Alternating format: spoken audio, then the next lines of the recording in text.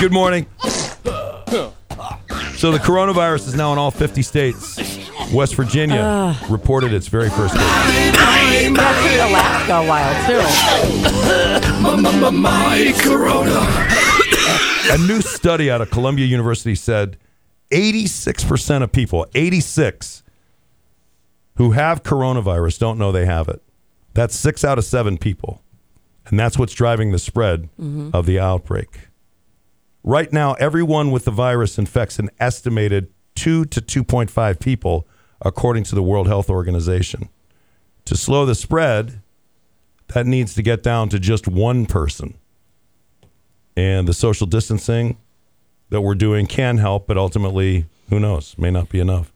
I don't know. Did you guys see this? So many things on the internet. The woman who was trying to be really diligent and using this little chunk of soap, and it wasn't working. I did. She's been using it for days. It turns out it's a block of cheese. It is. She's from Vancouver, Washington. Thank goodness she's not from here. Yeah. I know. Jokes the way it is. Right. All right. We have some sound bites to play for you. First of all, Dr. Sanjay Gupta was on CNN, and he gave some great advice. We all need to act as if we are carrying the virus. Every time you touch surfaces, make sure you're wiping surfaces because, again, we know that virus can stick to surfaces. If you're going to visit someone who's vulnerable, you want to really minimize that. But if you have to, you got to act as if you might be carrying the virus. So there's all these things, that are within our power, and we're in this together. How I behave affects your health. How you behave affects my health.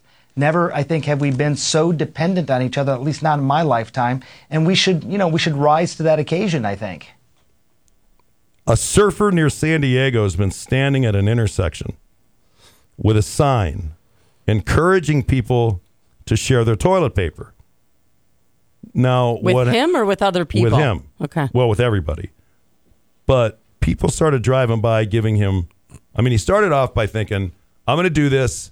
Put the message out in the universe. People will be kind. Yes. They'll start sharing.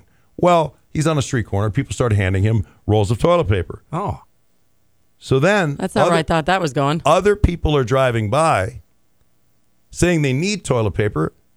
So he becomes the middleman. Here he is. Yeah, it's been fun actually being out here. Some people have handed me toilet paper. Other people have said that they needed some. So then, I've just passed it along. So people will drive by holding it out the window. People will come up to a stoplight and toss it to me. And then people roll their windows down and said, this is really great. I actually need some. And so then I would say, well, I got a bunch here. So I'll walk it over and give it to them. I thought this was cool. Now, that's out in San Diego. There's a woman in Brooklyn, New York, who put up a sign offering to help grocery shop for older people in her neighborhood. Fox News did a story on her yesterday. I was sitting at home, I think it was last Thursday night. It was right after that first rush that everybody went to the grocery store. And so when I went there, I noticed that all the bread was gone, the meat, toilet paper, and I was just really worried that those people, those neighbors, weren't getting what they needed. A neighbor of mine posted that picture, and I had so many people reach out, both in the neighborhood to volunteer, but then also all over the world sending me pictures of their signs that they're making, which I think is so huge. I think it's incredible. I think, that's something that we can all think about doing. I think we can all do that. That's really, it doesn't really take all that much effort, and if you can help one person out, that could really, really impact their lives. I have to apologize to Gino. I'm sorry. I walked over there and I didn't stand 6 feet away from him. You didn't. And he yelled at me, and I was like, "Okay, settle down."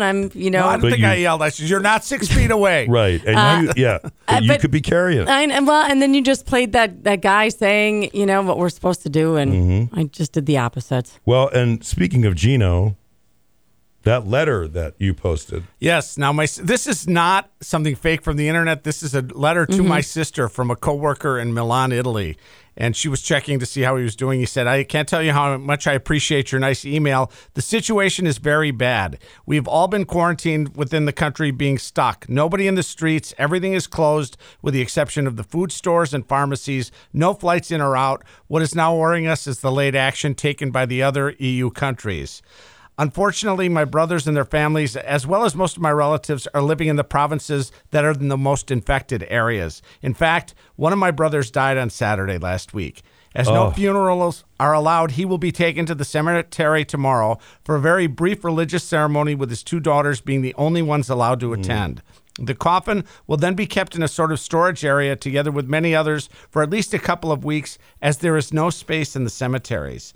This to give you a picture of what we are facing every day. People around the world should learn from what is happening here. This is not a joke. It is not a movie. This is real. And you know what?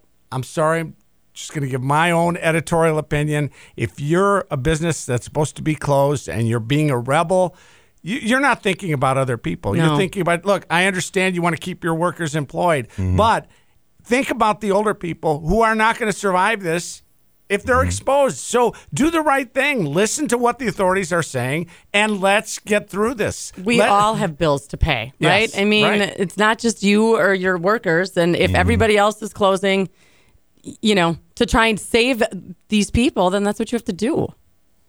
We all have been blessed with a precious gift of life, and I know what you're talking about too. You're talking about that tavern owner, on Capitol Drive there, and I get it. Like, I know what his intention was. I think it was, at least what he said to the news was relatively, it seems sincere. Like, he wanted to get money for his employees and all that. Understandable. But we get all that. But the $50 or $100 or $200 that your employees might make from staying open, compared to somebody's life that you're putting in danger, which clearly you are. Well, and reading this letter, it just struck me how bad this could be. Look, people feel inconvenienced right now. That's inconvenienced is okay. But think about what is going on there, and do you want that here? So listen, this is not a joke. That's your coronavirus update.